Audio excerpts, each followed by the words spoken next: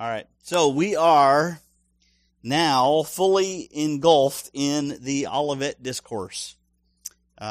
Starts in chapter 24. We're going to be picking up with verse 3 today. I'm going to read through verse 14.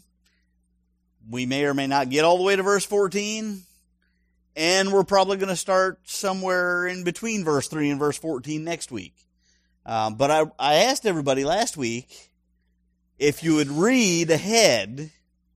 So, who read the passage for this week before this morning?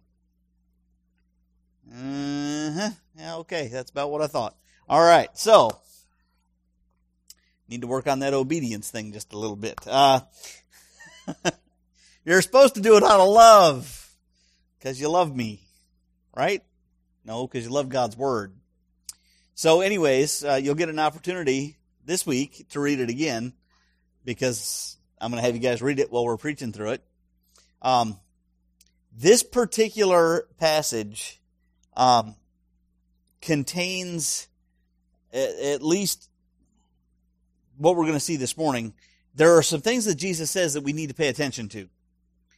And more importantly, there are some things that Jesus doesn't say that we need to pay attention to. Because there have been a lot of things read into this passage that are not necessarily here. So I'm going to invite you to stand for our passage this morning, starting in chapter 24 with verse 3. As he sat on the Mount of Olives, the disciples came to him privately, saying, "Tell us, when will these things be, and what will be the sign of you coming and of the end of the age?"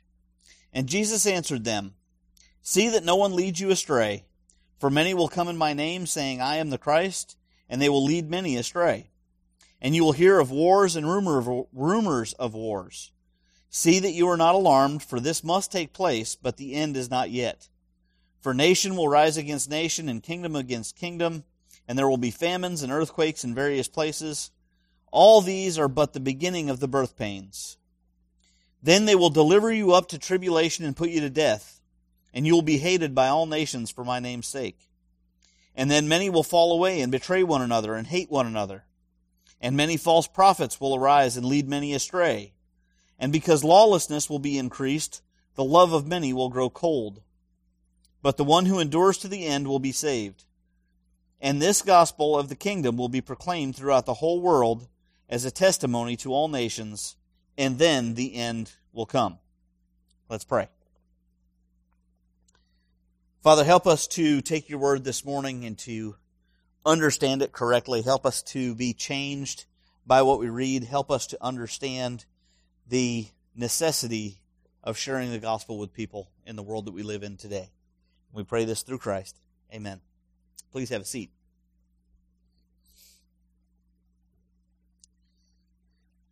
So this morning there's going to be a lot of setting the stage, a lot of setting the picture of what's going on here. So Jesus has gotten done with his teaching in the temple courtyard. He's pronounced the curses on the scribes and the Pharisees for their hypocrisy, and he leaves the temple and he makes his way to the Mount of Olives. The Mount of Olives is a Sabbath day journey from the temple. Anybody know what that means? Actually, it's not a mile. It's 2,000 cubits, or 0.57. Okay, so just a little over half a mile. That's the maximum a person could travel on the Sabbath, was that 2,000 cubits. Most of that was down the Temple Mount and then back up the Mount of Olives. It was probably much less than a half a mile straight line, but unless you could jump really far, you had to travel down and back up to get to the Mount of Olives. The Mount of Olives, also known as Olivet, was part of a mountainous ridge just to the east of Jerusalem on the other side of the Kidron Valley. On the east side of the mountains, you enter desert. The area between the Temple Mount and the Mount of Olives, the Kidron Valley there, was a very fertile location. There were a lot of gardens. There were a lot of things going on there. And, of course, the Mount of Olives was called that because they grew olive trees there, which would be absolutely torturous for Steph to visit, as she is allergic to olive trees. But in the valley, the Kidron Valley, at the foot of the church, at the foot of the church, at the foot of the mountain, there was a garden. And in that garden, at some point in the history of the location, there was, at least according to legend, they don't know this for sure, there was an olive press located in this garden. The Hebrew word for olive press, or oil press, was what you see up there at the top. Gat Shmanim. Okay? And then when Alexander the Great conquered Palestine, it was translated into Greek, or transliterated into Greek. Y'all can read that in the bottom line. Right? I'll give you the letters. Okay? So starting on the left, that upside down L, that's gamma. The next letter is epsilon.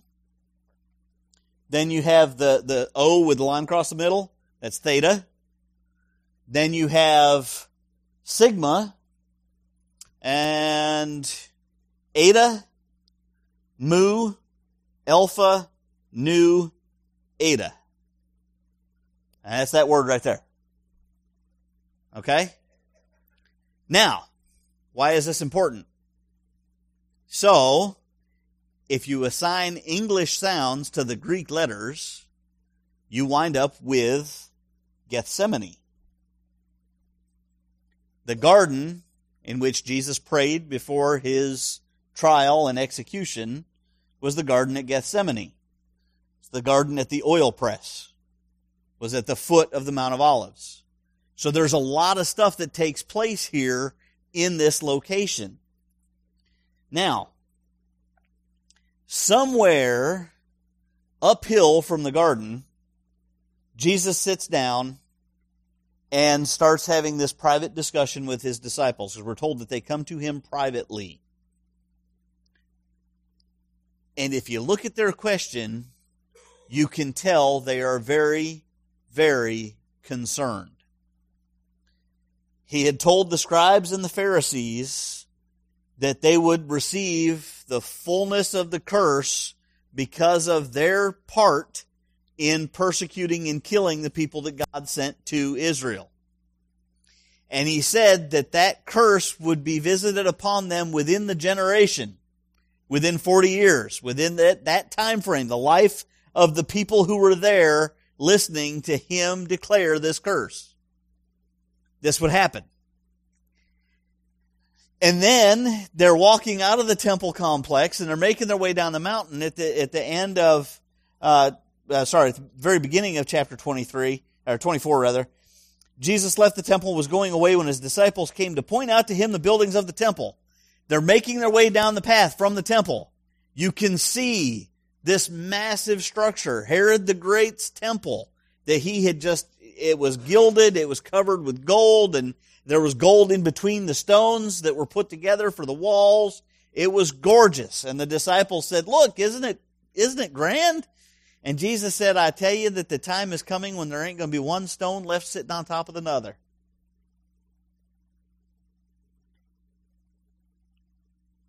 Now, these guys have spent 3 years with Jesus.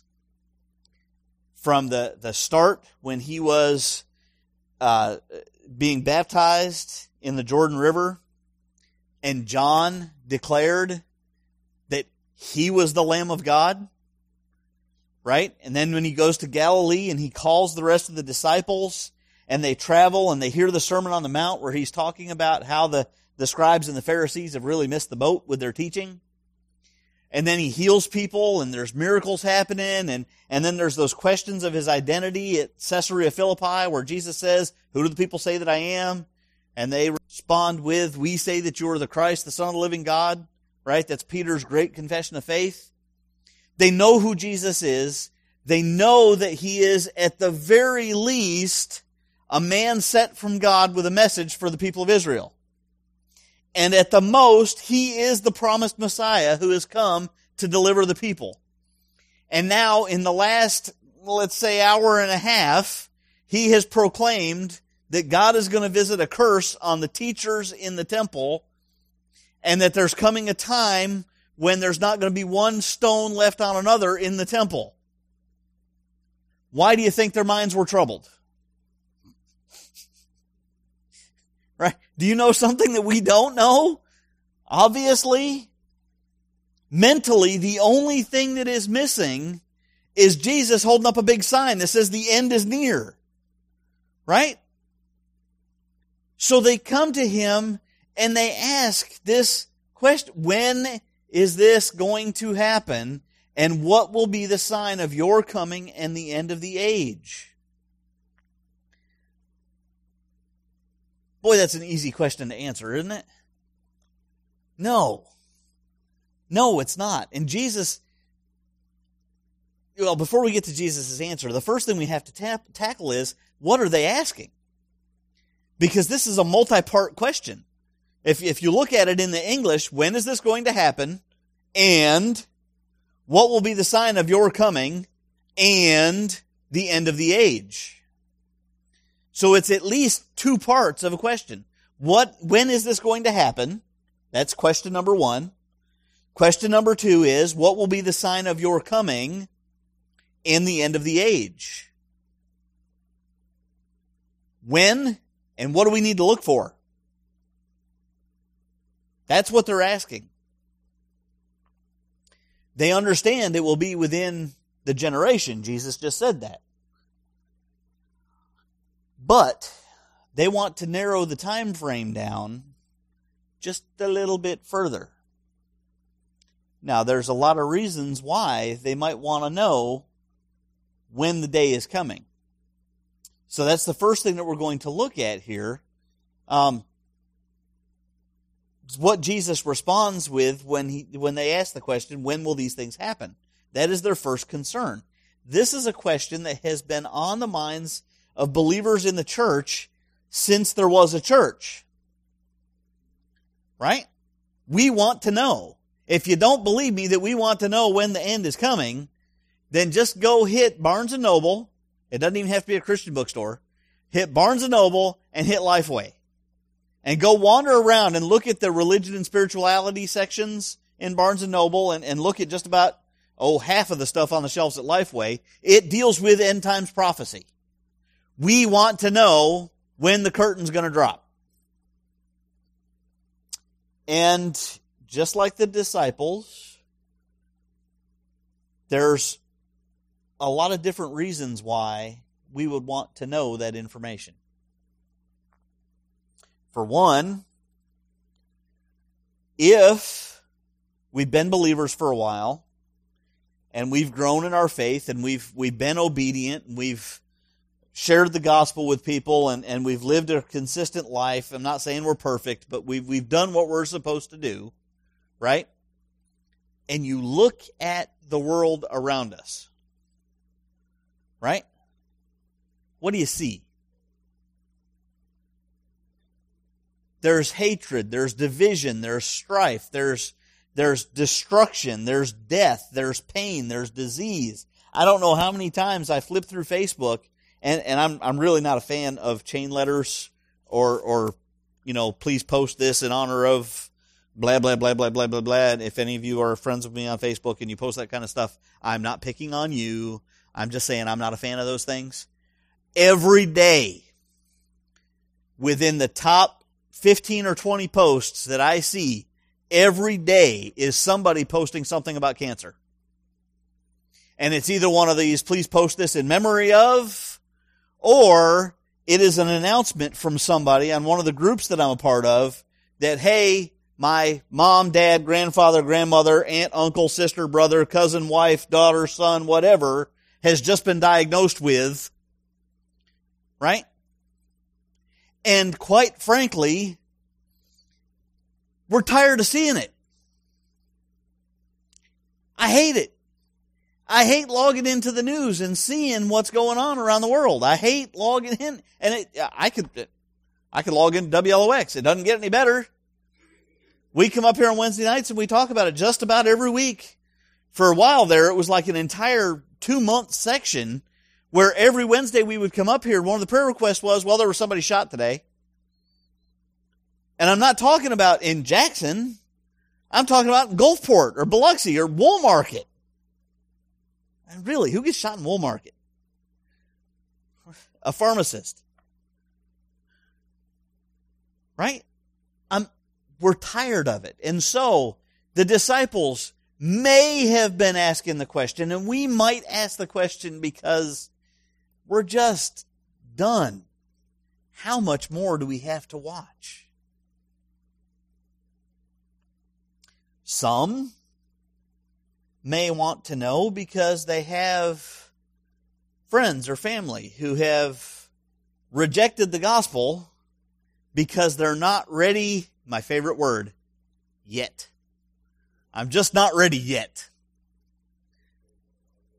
Really? Yeah, exactly. I've still got sinning I want to do. I'm not ready yet. How stupid does that sound? When you hear it out loud, it just, really? I've still got sinning I want to do, so I'm not ready to accept Jesus yet. Alrighty. But see, if I could tell that person, that friend or that family member, if I could tell them, look, Jesus said He's coming on the second Thursday of the month in July of 2025. You've got until then. Then it might give them the pressure to go ahead and accept Him.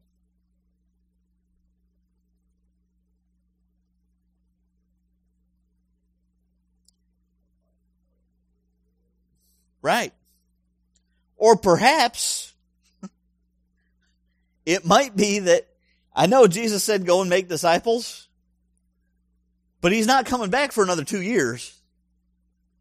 So I'm going to hold off. And then I'll get a couple in right before the wire.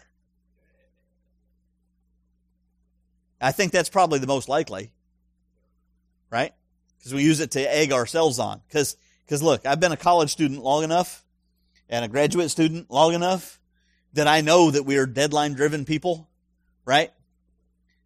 I said this the other day and I about made somebody spit their coffee out. I would have a master's degree in procrastination, but I put the last test off. I haven't done it yet. All right? That's how we operate. We do stuff when it has to be done. We wait for it. Those people that are aberrations and self-starters and do things without a deadline, I don't understand that. All right? And you know, it might be that we're just tired. And we're afraid of death. More accurately, I think it'd be accurate to say we're afraid of dying.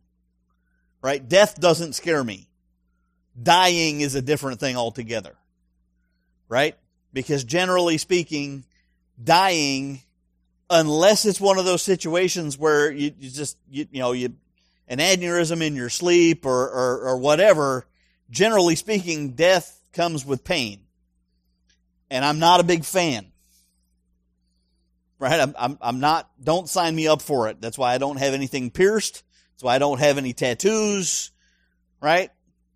Took me a long time to get to the point where I'd go to the clinic and get my shots on time. I don't like pain. And so if we're not looking forward to the process of seeing Jesus because of our death, we may want to know, okay, Jesus says He's coming back. I got to make it that far. There's a lot of different reasons we want to know. And so Jesus, in His normal fashion, gives them the best answer to that part of the question. He skips it entirely. He doesn't answer the question. Contrary to John Hagee and all the rest of the people who have made so much money publishing books declaring that the end is coming there, The guys who made their internet fame, Harold Camping was one recently where I think he was on like his third round of forecasting when the end was going to happen, when Jesus was coming back. Jesus doesn't give an answer. Why? Huh? Okay. Why didn't God let him give us an answer? Because there is a 100% chance we would use the information to sin. It's not a 50-50. It's not a 99-1. It is a 100% chance that we would use the information to sin. Oh, Jesus isn't coming back till 2034. That means I can do whatever I want right now. I'll have time. I don't need to worry about witnessing to that guy. I've got 16 years yet.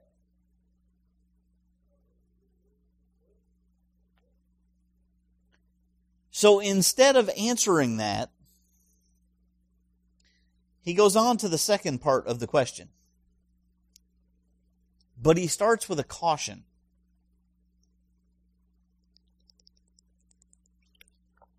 And I think that caution in part addresses the question of when. Because he says, make sure nobody leads you astray. I think that's important because of the audience that Jesus is talking to. Now, broad spectrum, that word disciple is anybody who is following Jesus, and we know that there were a lot of people who followed Jesus, right? And we can narrow it down to those people who really followed Jesus, the ones who stuck around and listened to him and did what he said. But typically in Scripture, when we read the word disciples, what we're talking about is the 12. The 12 that have been with him for 3 years. The 12 that have followed him the closest. The 12 that he knows the best. And Jesus says, make sure nobody leads you astray. That's how serious this is. That's how serious it is that we can get tied up on the wrong question. When is this going to happen? And we lose sight of the stuff that we're supposed to be doing in the meantime. Those 12 are going to be the 12 who have the strongest desire to see Jesus coming back. Those 12 are the 12 who are going to miss him the most. So if somebody were to show up a year after Jesus ascended into heaven and say, I am the Christ, those 12 are going to be the 12 who are going to pay the most heed to what he has to say.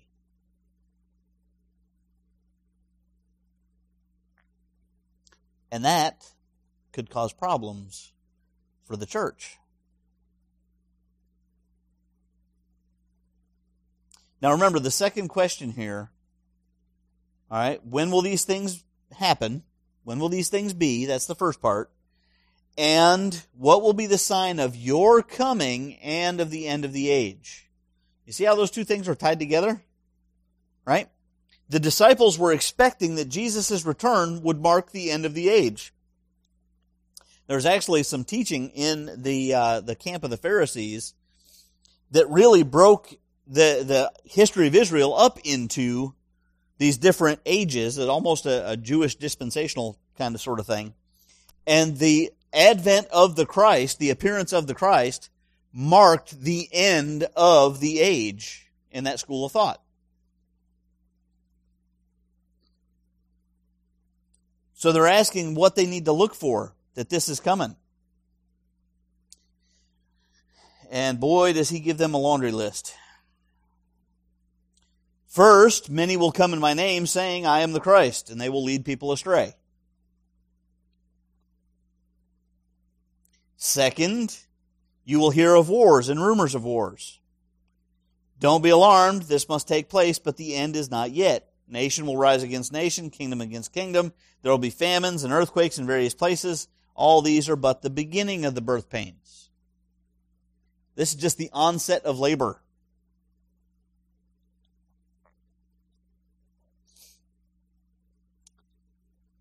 I spent some time kind of chewing on this. I told y'all last week that I've not studied eschatology to the degree that I feel comfortable preaching eschatology. So I'm kind of approaching this very carefully, sticking my toes in the water just a little bit at a time. So I thought very, very, very much about this when I was putting together my notes. And I can probably say that I can consciously think back through my life, and I can make it to about 35 years ago. Okay? That puts me somewhere in the neighborhood of 9 years old. Can't remember a whole lot from before that. There's some memories, but just that those archives are too far gone. And in the course of the last 35 years, I have heard people say that Jesus is coming back in almost every one of those 35 years. I can consciously remember people saying that Jimmy Carter, Ronald Reagan, George H.W. Bush, Bill Clinton, George W. Bush, Barack Obama, and Donald Trump are irrefutably the Antichrist. All of them. I've also heard that attributed to Bill Gates, which I'm very likely to believe is a computer guy. Steve Jobs, Elon Musk, Vladimir Putin, Gorbachev, Stephen Hawking. Keep going. Christian ministers, and I do put that in quotes because there are some that I'm not entirely sure really fit the description, have been writing and publishing books on when the end times are coming for as far back as I can remember.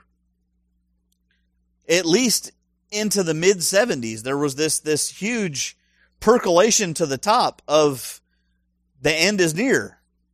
At least that far. Late great planet Earth. The blood moons. Remember the blood moons? John Hagee and his these 4 blood moons show that what they show is that the sun and the moon and the earth are in the orbit that God put them in. It happens. It's documented. I'm not saying that God didn't say there would be signs in the sun and the moon, but Jesus said there are things that have to happen before the end. There are websites that are focused, and have been since the beginning of the internet, on all the things that are happening in the world and how they fulfill prophecy to show that Jesus is coming back, and He's coming back right now. I believe He's coming back. I believe He's coming back soon. The point here is, Jesus is framing His answer about the stuff that has to happen in the context of this stuff is going to happen and be the sign of the end of the age. Not in the context of when are these things going to come to pass. And yet, every time we talk about these things, instead of associating them with these are the things that Jesus said would mark the end of the age, we focus on this is when Jesus is coming back. We hit so close to the target, but we miss entirely. Why? Jesus said this is the onset of labor. Ladies who have borne children, the onset of labor. That's when things hurt the worst. Because you don't expect it. All of a sudden, those little cramps that you got, and I say little cramps, look, I'm a guy, I'm not going to pretend to understand. Those little cramps that you got during the process where you were carrying the kid and your body was preparing you, right? That was like the trailer that they announce at the very beginning of the cycle before the movie comes out. Right? You know, all the good scenes? Okay?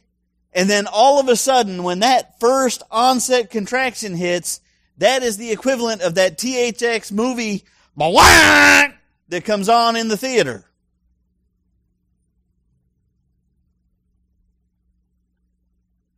Jesus says all of this stuff, that's the onset of labor. Wrap your head around that. If that's the onset, what is labor going to look like? Because as labor progresses, it happens more frequently and on a grander scale.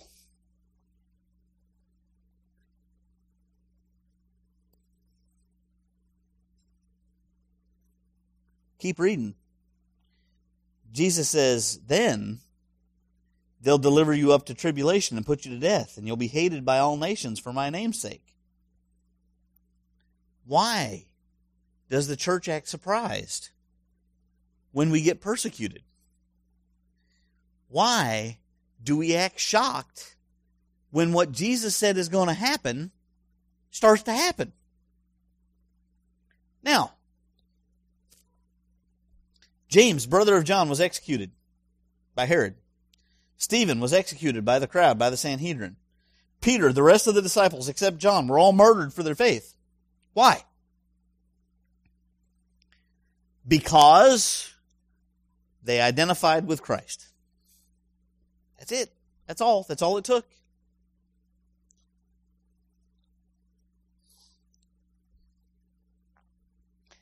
Because of their being in Christ, they were hated and persecuted.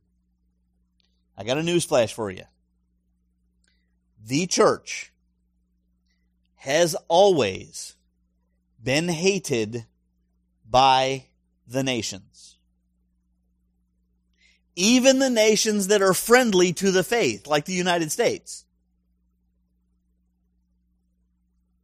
The church has always been hated. Why?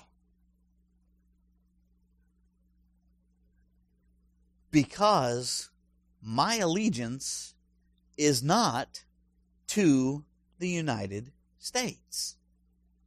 Now, as a citizen, I have said the Pledge of Allegiance my fair share of times, more times than I care to even try to count. As a veteran, I swore an oath. I just counted it 5 times. 5 times I swore an oath to defend the Constitution of the United States. I am a patriot. I will defend this country. I believe that is a right as a citizen, a privilege as a citizen, that I get to do that. But ultimately, my allegiance is not to the United States.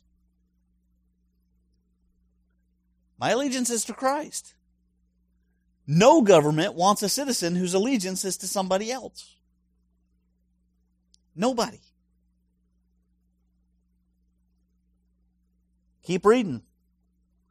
Verse 10, Jesus says, many will fall away and betray one another and hate one another. Division within the church. That never happens. We're all perfectly unified, right? Churches split for some of the stupidest. Now, don't get me wrong. There are good reasons for a church to split. All right? For one, if a church becomes too big, where it is impossible to effectively minister to the members of the church, I think a church ought to separate into different congregations. These mega churches with 10, 15,000 people showing up at a service, no. Right? If there are doctrinal issues,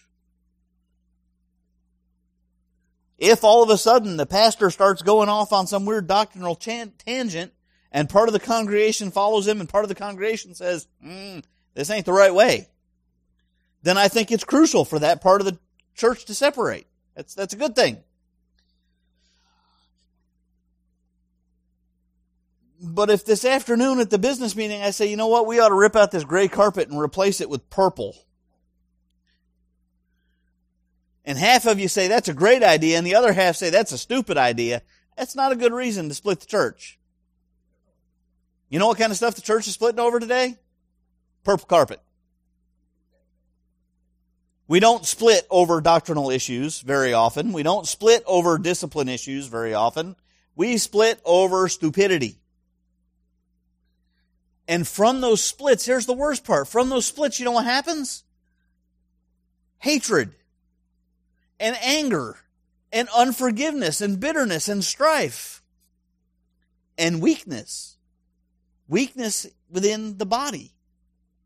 Because we can't do what Jesus has called us to do if we're bickering with each other, if we're hating one another, if we're in conflict with one another.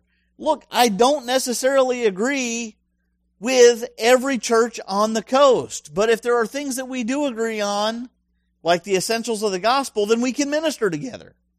That's the point of the partnership with empowerment. I don't agree with all of their theology, but I agree with them on the core of what makes a Christian a Christian. And so we can minister together. We can cooperate together. But instead, we build our little empires, we build our bitterness, and then we have weakness in the church. And who takes advantage of that weakness? False teachers take advantage of that weakness. False prophets. People come in and they spread more wrong teaching. And as the church is influenced by people teaching the wrong stuff, teaching us the wrong way to behave, the wrong way to act, the wrong way to follow what Scripture says, then the church's influence in society shrinks. Because the church shrinks. And as the influence in society shrinks, it's no longer important for politicians to pass laws that are favorable to a segment of society if that segment of society has gotten smaller and less powerful, right? And so laws get passed that we don't agree with, that hurt the nation, that hurt the people, or worse, lawlessness increases. People just quit following the laws altogether. How many of y'all broke the speed limit this morning on the way to church?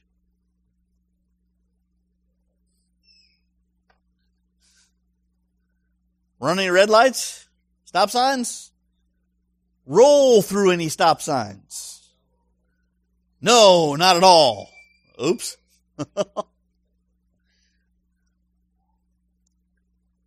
And so society, instead of Christian ethic, Christian morality being the foundation on which the laws and the principles are built, now society decides what's right and wrong.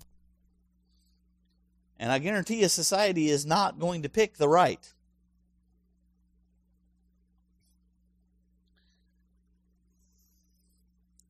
And so Jesus says the love of many will grow cold.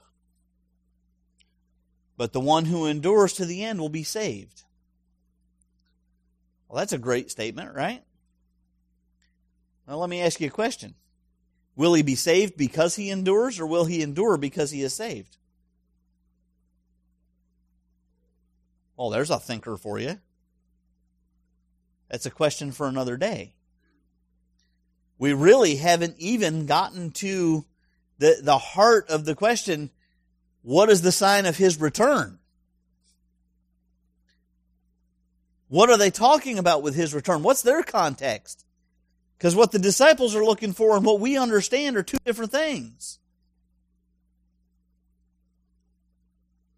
The last verse.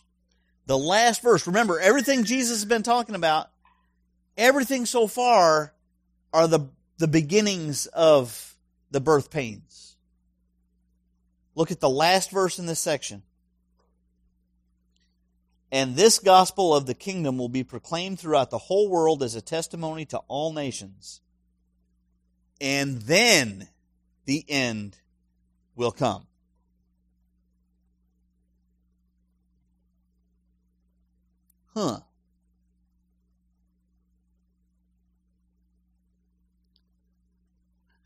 Next week, we're probably going to be starting somewhere around verse 9. Maybe a little bit before that, maybe a little bit after that.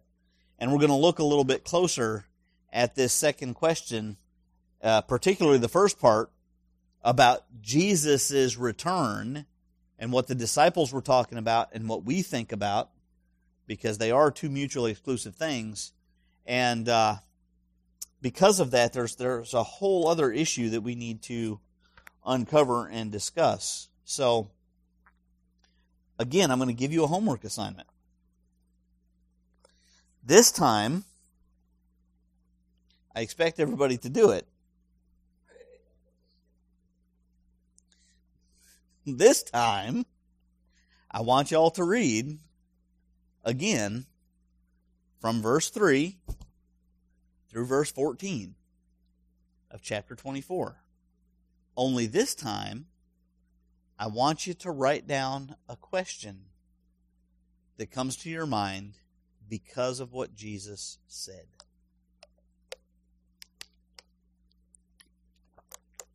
And then when you get here on Sunday, I would like to collect those questions. What?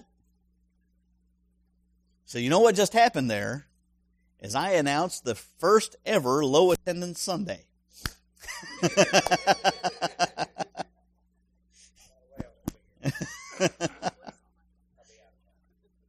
Okay. All right. You can text me.